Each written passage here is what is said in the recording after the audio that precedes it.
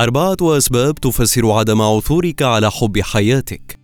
من الرائع بل من المغري جدا أن تحظى بشريك حياة، ففكرة الحصول على نصفك الآخر تقدم بشكل ضمني حبا كبيرا بانتظارك، لذلك من واجب كل منا البحث عنه إلى أن نجده.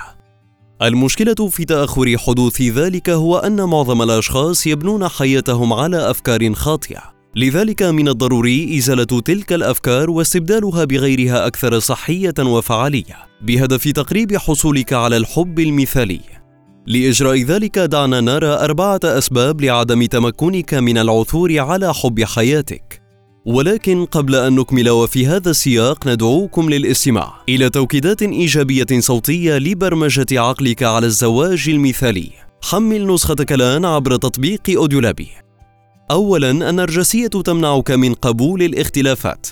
يعتقد الكثير من الناس أن شريكهم المثالي لابد أن يكون مماثلاً تماماً لهم، أو دعنا نقول أنه بمثابة النظر إلى المرآة ورؤية شخص يشبهك تماماً.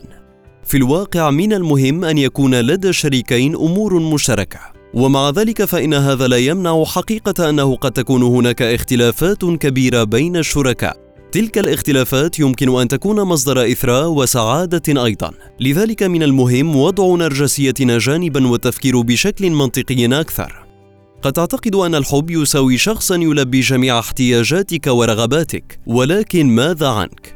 هل أنت قادر على تلبية احتياجات شخص آخر ومنحه كل رغباته؟ هل ترى جانبك فقط من القصة بدلاً من أخذ الجانب الآخر بعين الاعتبار أيضاً؟ ثانياً، قصص الحب الخرافية سبب ضخم لعدم عثورك على حب حياتك. لا يزال الكثير من الناس يعتقدون أنه يجب أن يظهر شخص ما ويختطفهم على حصان أبيض طائر. إنهم يبحثون عن الشخص الذي يجعلهم يشعرون أنهم في الجنة ولن يقبلوا بأقل من ذلك. في الواقع تليق هذه الأوهام بفترة المراهقة. صغر سننا يجعلنا نتعايش مع الحب بهذه الطريقة. من ناحية أخرى يمكن أن يكون أفضل بكثير وأكثر واقعية واستمرارية. ثالثاً، لم تطور قدرتك على الالتزام. أحد الأسباب الأكثر شيوعاً لعدم تمكن الأشخاص من العثور على حب حياتهم هو أنه يصعب عليهم الالتزام بهذا الحب، فهم يفترضون أن أي نوع من الالتزام لن يكون سهلاً عليهم لأنه يتضمن سلسلة من الخسائر والتضحيات، كما يجعلهم يدركون أن الواقع ليس مثالي ولن يكون كذلك. نحن في الأساس نرفض نزواتنا الرومانسية عندما نلتزم بشخص ما بسبب عقلانية ذلك الفعل. في بعض الأحيان لا نرغب في قبول أن لهذا الواقع جوانب عادية. ليس كل شخص لديه القدرة على الالتزام بإنسان آخر، ومن المهم ملاحظة أن أي حب لن ينجو بدون التزام.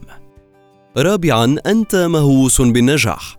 يوجد حالياً هوس كبير بالنجاح لا سيما في مجال العمل. يرغب الناس في الصعود إلى القمة والحصول على المزيد من المال والمزيد من الرفاهة والمكانة الاجتماعية الراقية.